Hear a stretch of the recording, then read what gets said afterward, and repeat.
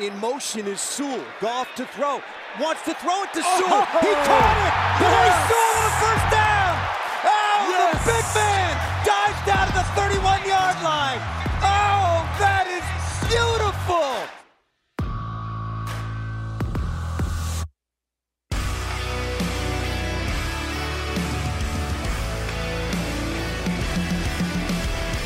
Welcome to the Twentyman in the Huddle podcast presented by Microsoft, and I am joined by PJ Clark. And PJ, we're on the road. We're in Indy. Again. We are at the Combine. Again. We've been on the road quite a bit. We went from the Senior Bowl to the Super Bowl. Now we're in Indy for the Combine.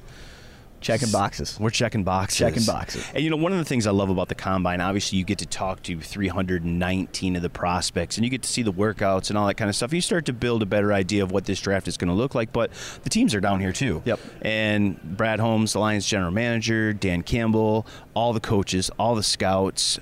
We got a chance to talk with the coordinators, Scotty Montgomery, who's a new hire, the running backs coach, and the assistant head coach now. And, you know, those stories are going to be coming. But let's focus right now, for the sake of this podcast, on Brad and Dan. They talked on Wednesday, and let's break down a few of the things that they talked about. We're going to include some clips of Brad and Dan in here too.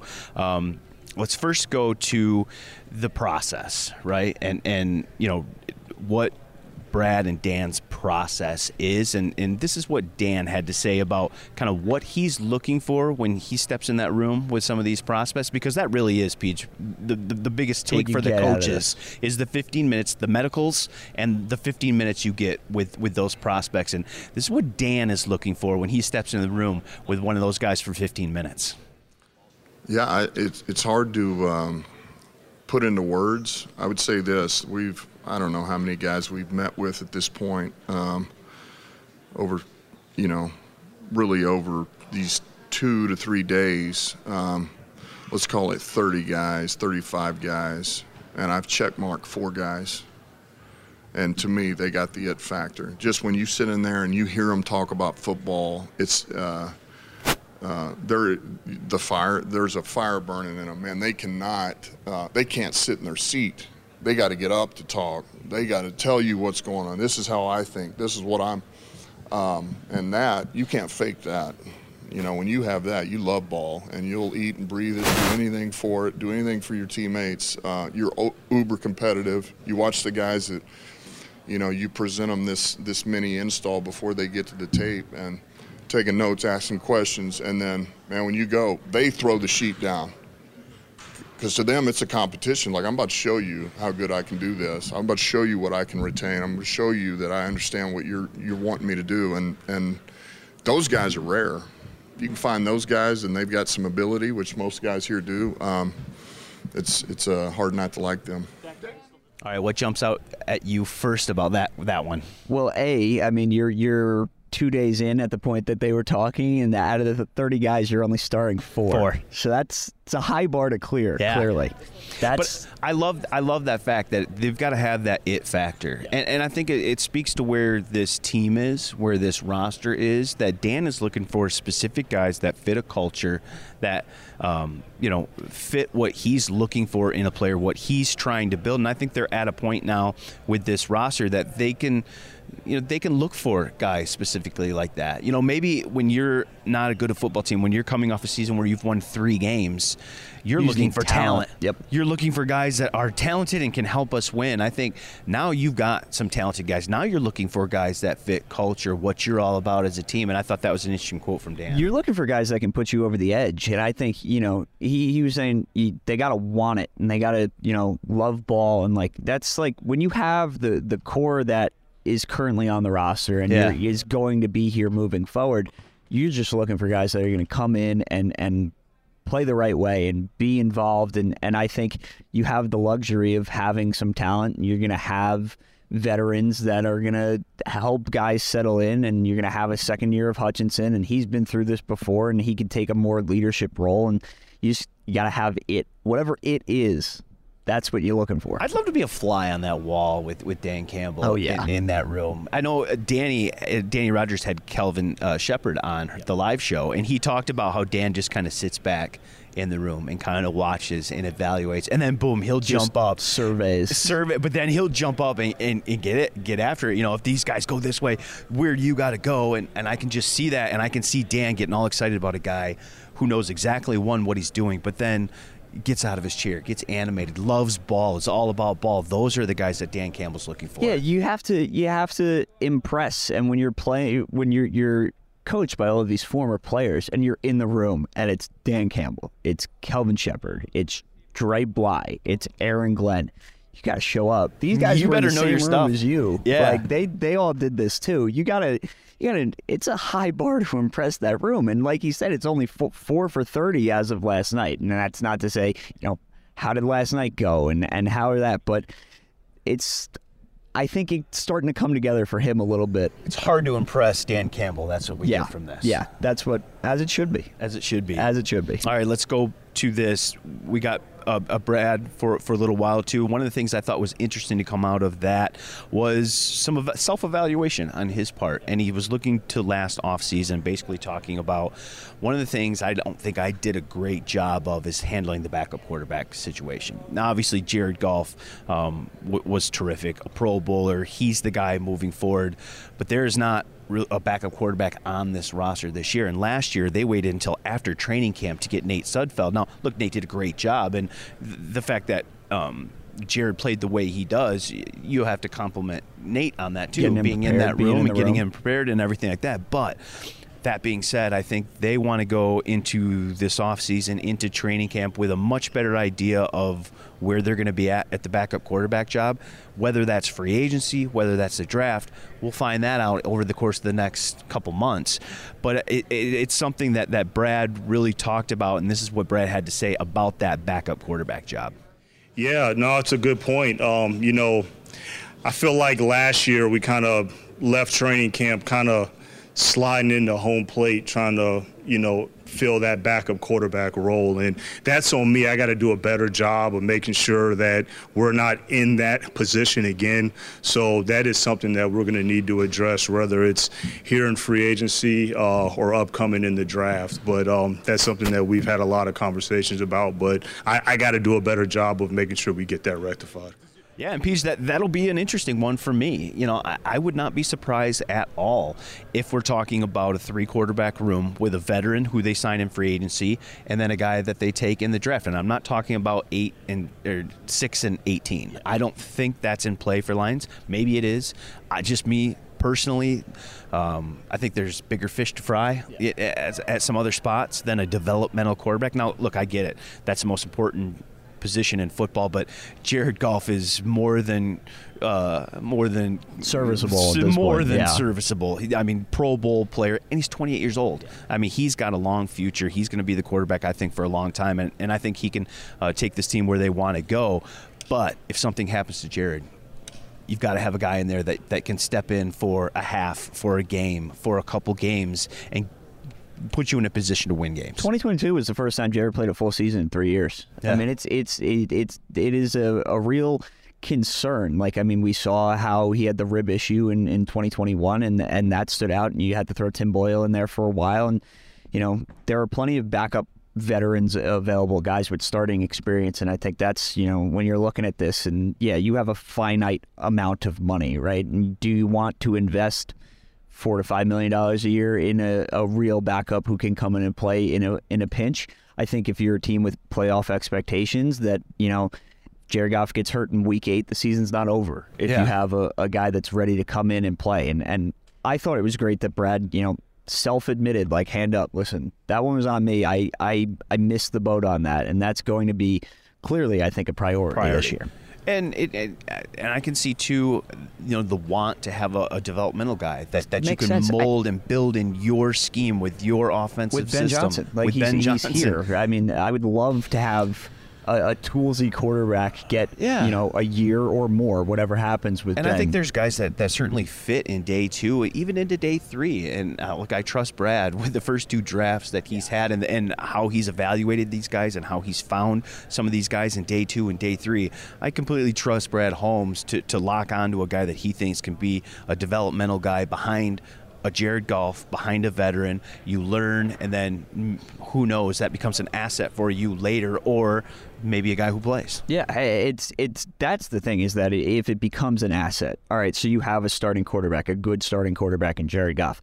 But if you have a backup who plays a little bit and impresses, Jimmy Garoppolo got a second-round pick just from being Tom Brady's backup and starting 4 games. Like, if that becomes a real asset at some point, 100%. if it works out the way you think it can. And I think the Lions have the offensive staff and infrastructure that could cultivate something like that. 100%.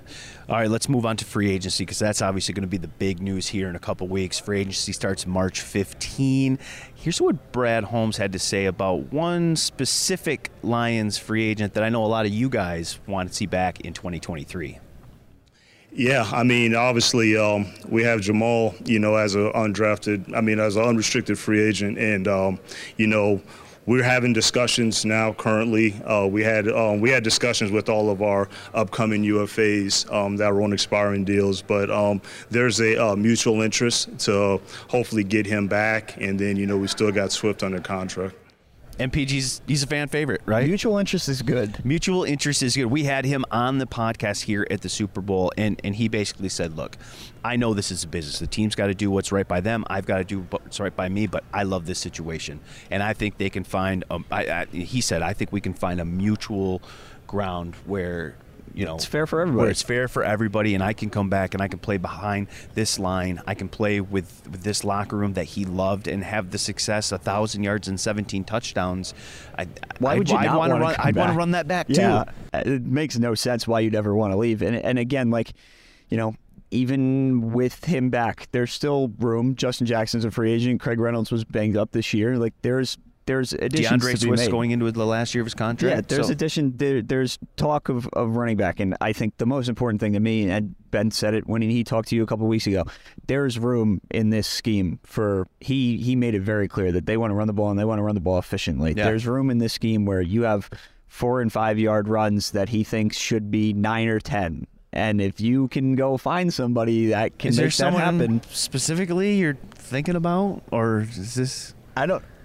I trust Ben Johnson. Yeah, whoever Ben Johnson thinks can double those runs. There's a pretty good running back from Texas, I hear, in this draft. That I think some there's Lions 2 pretty fans, good running backs from Texas this year. Yeah, there are. There's but the one. It's a deep class, Yeah. and if they're looking to add to that room, and what a great situation for a young guy to come into in that room too, with a guy like Jamal if he resigns. At the very least with Swift, yeah. Yeah, and Scotty Montgomery, who's going to handle that room. I had a chance to talk to him down in at the Combine here in Indy, and I'll tell you guys, people are going to be really impressed with Scotty Montgomery. Really, really smart guy. He's got a really good plan for that room. That plan's also going to include DeAndre Swift for at least another year. This is what Dan had to say about DeAndre Swift when asked.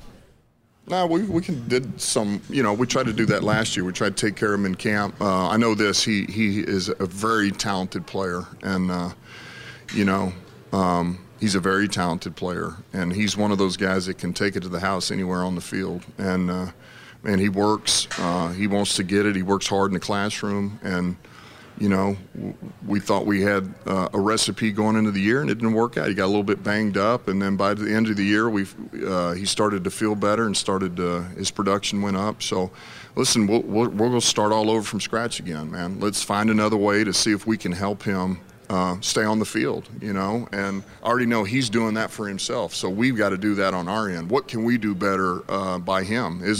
Can we? Because he's too talented. He's too talented to not have out there. He's an explosive athlete. And Pete, that's really the gist of it, right? Is keeping DeAndre Swift healthy, and that's been.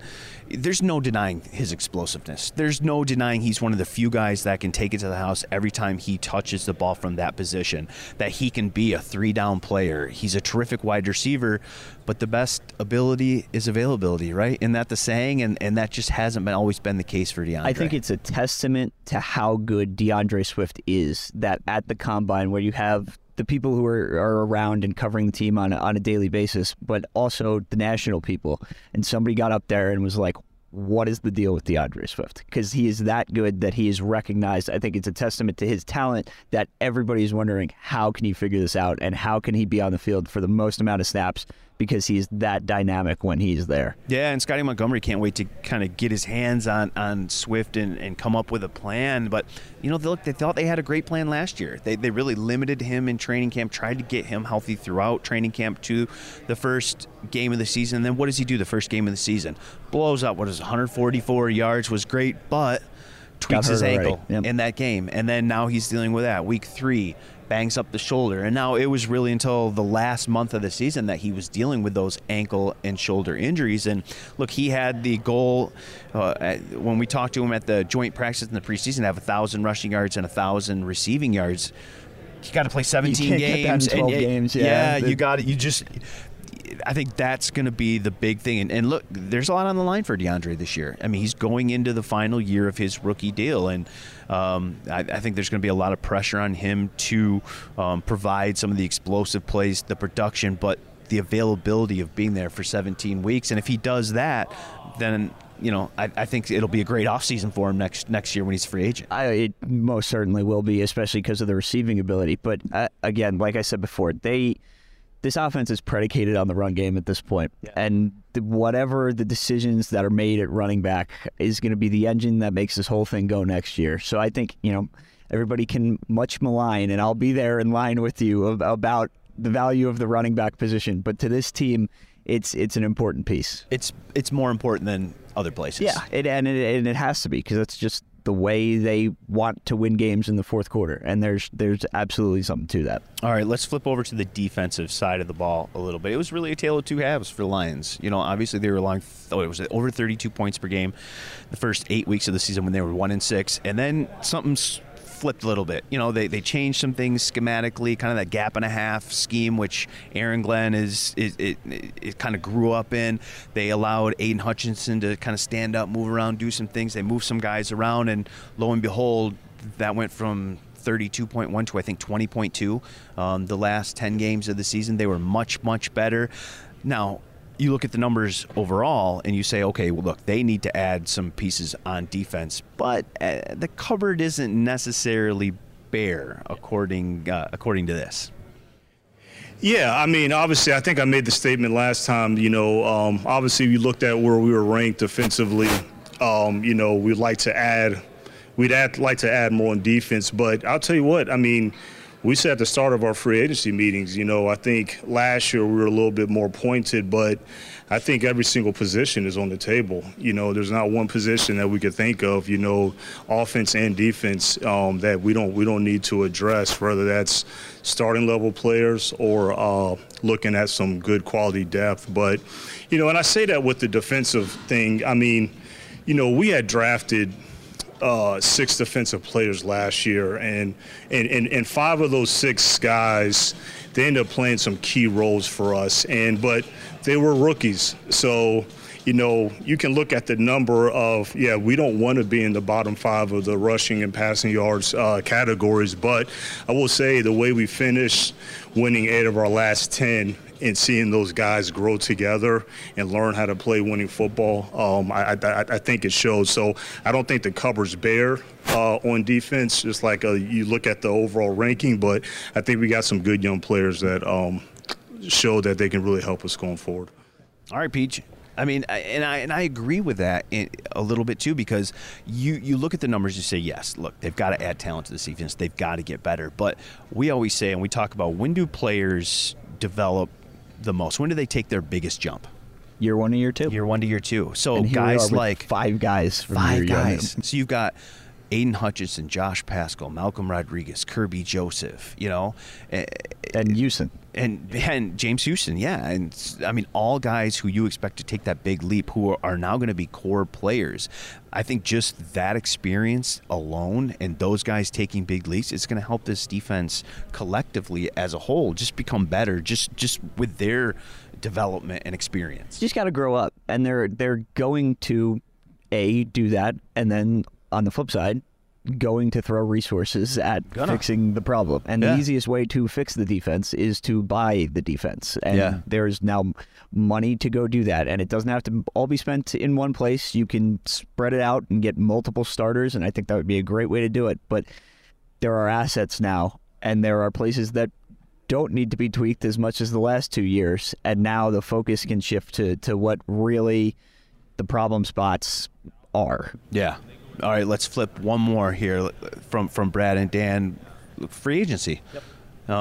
Big, important. Everybody wants to talk about the draft while we're here. Don't fast forward. You've got to remember that free agency comes first. So what you think is a need right now at the Combine, when we talk into all these like 2 weeks from now, cornerbacks on Thursday. It's like, okay. Yeah, it can change. So people have to remember that. But Brad said the biggest thing, his biggest goal in free agency is that you have to continue to take a step forward. Yep. And look, they've done a great job in the draft. I think they've done an all right job in free agency. I thought, the additions of Chark and Williams and some of those guys have been good additions, core pieces. John Kaminsky would be another one. There have been a few misses in there as well. But I think to his point of we've got to continue to take that step forward. And this is what Brad was talking about. Biggest goal, really just not to take a step back, just making sure that we're taking a step forward. That's really the biggest one. I think that we ended the season with a lot of momentum. And again, like I said earlier at the beginning of this, I think we're heading in the right direction. So again, it's going to be a big off season. Never like to put too much pressure on myself, but I think we just remain confident in our process, which we've done and which has worked so far. And just make sure that we're still keeping that momentum going, which I think I feel very confident that we will be doing. I couldn't agree more.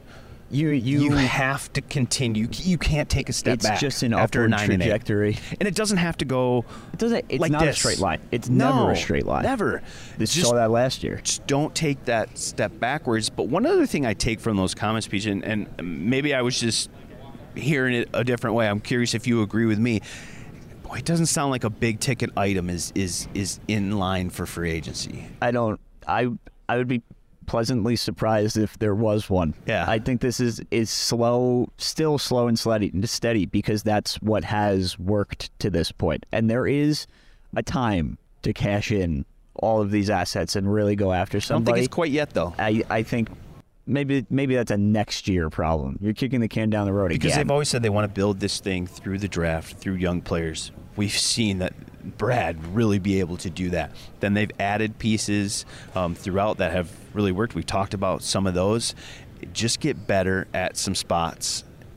It doesn't need to be big money guys. Cornerback, for example, get some guys that are steady guys that can play 17 games, that improve that cornerback group overall. And does it have to be a Jalen Ramsey? Doesn't have to be.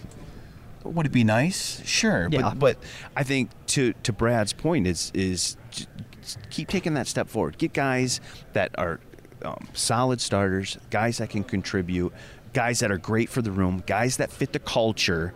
And it doesn't have to be a big money guy as long as we're taking that step forward and continue on that trajectory. And to not go backwards, what's the easy way to not go backwards? It's like, okay, Kaminsky, bring him back. Bugs, go re-sign your own guys. And if you don't want to go backwards, have the group that you just started with, and they're going to get better and better and better another year in the system. And I think and infuse some young talent in the draft along with it. I mean, there's obviously a precedent now for Brett Holmes re-signing his own guys. And I think, in the next 10 days before free agency, that's going to be a priority before they hit the open market. Well, it was good stuff from Brad and Dan, and we are going to have a lot more on free agency next week. We're going to get into the nuts and bolts of free agency kind of a week before that starts. And we get to talk about the Combine. Nobody's run yet. No. We get to talk about the fun stuff next week. We're going to talk about the fun stuff. We're going to get into free agency. I've got Ben Solak coming up next. We're going to get into kind of some X's and O's, so stick around for that, and then be certain to check us out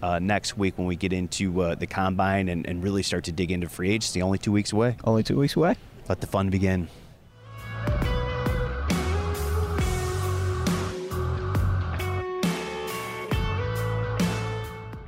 Welcome to the 20-Minute Huddle podcast presented by Microsoft. I have taken the show on the road to Indianapolis for the NFL Scouting Combine, and I am joined now by Ben Solak from The Ringer, and I wanted to have Ben on because, Ben, you're an X's and O's kind of guy. All about it. You look into the game, a lot of video stuff, and I love that aspect of the game as well. And so let's start with this. Big news, obviously, a couple weeks ago, Ben Johnson, who was interviewing for a head coaching job, decided, I think I want to roll it back with Detroit. This is a good fit for me right now. It's just a good situation.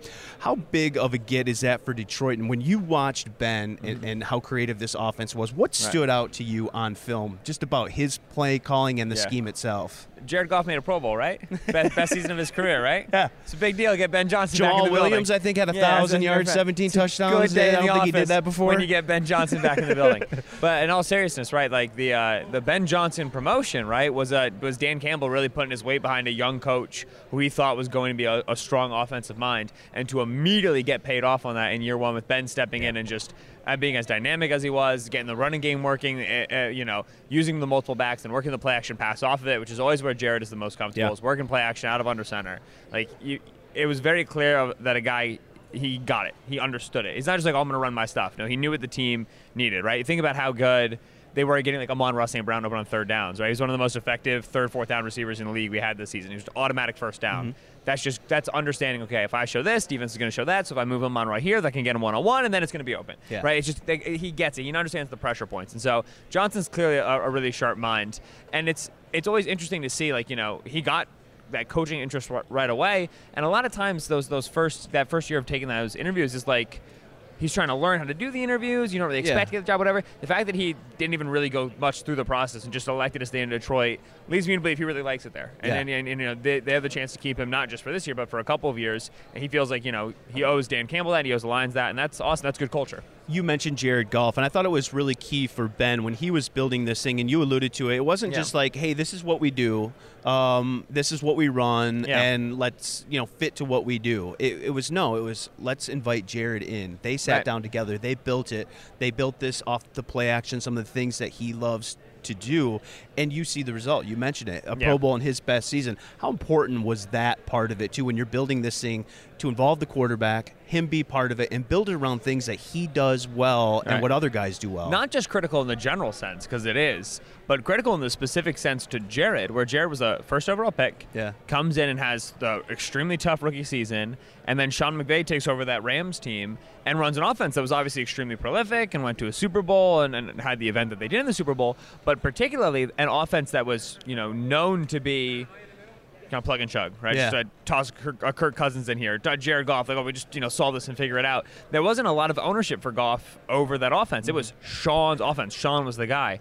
And over that time, obviously things with the Rams kind of fell apart a little bit, and you get the trade and everything. But over that time, Goff's just becoming more experienced. He's becoming a better quarterback. This is the best, most talented we've ever seen Goff be, because he's been a starter for 7 seasons. It's 6 seasons. You get better over There's time. nothing a defense can throw at him that he hasn't seen. And so so now exactly, it used to be you blitz Jared Goff and it's so tough for him to deal with it. It's not the case anymore, right? And so now you see in a coach with Ben Johnson, a guy who fully understands what Goff is comfortable with, what Goff likes, where he wants the routes to break, how he wants it to work.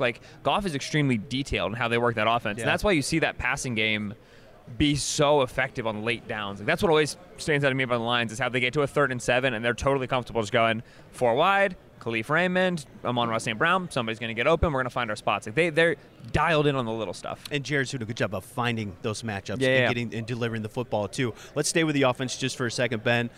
Jameson Williams, didn't see a lot of him last year, obviously because he was rehabbing the injury. But when you did, there was some explosiveness. Good debut. There. It was a good. What team was that against? The Vikings. The Vikings. Vikings. But then you saw it on the reverse and just some of the other things. There's a handful of guys, and I had Ben Johnson on the podcast a couple weeks ago, and he said the same thing. He's amongst that group of just a rare number of guys where you just put the ball in their hands, and any play they can take it 80 yards for a touchdown.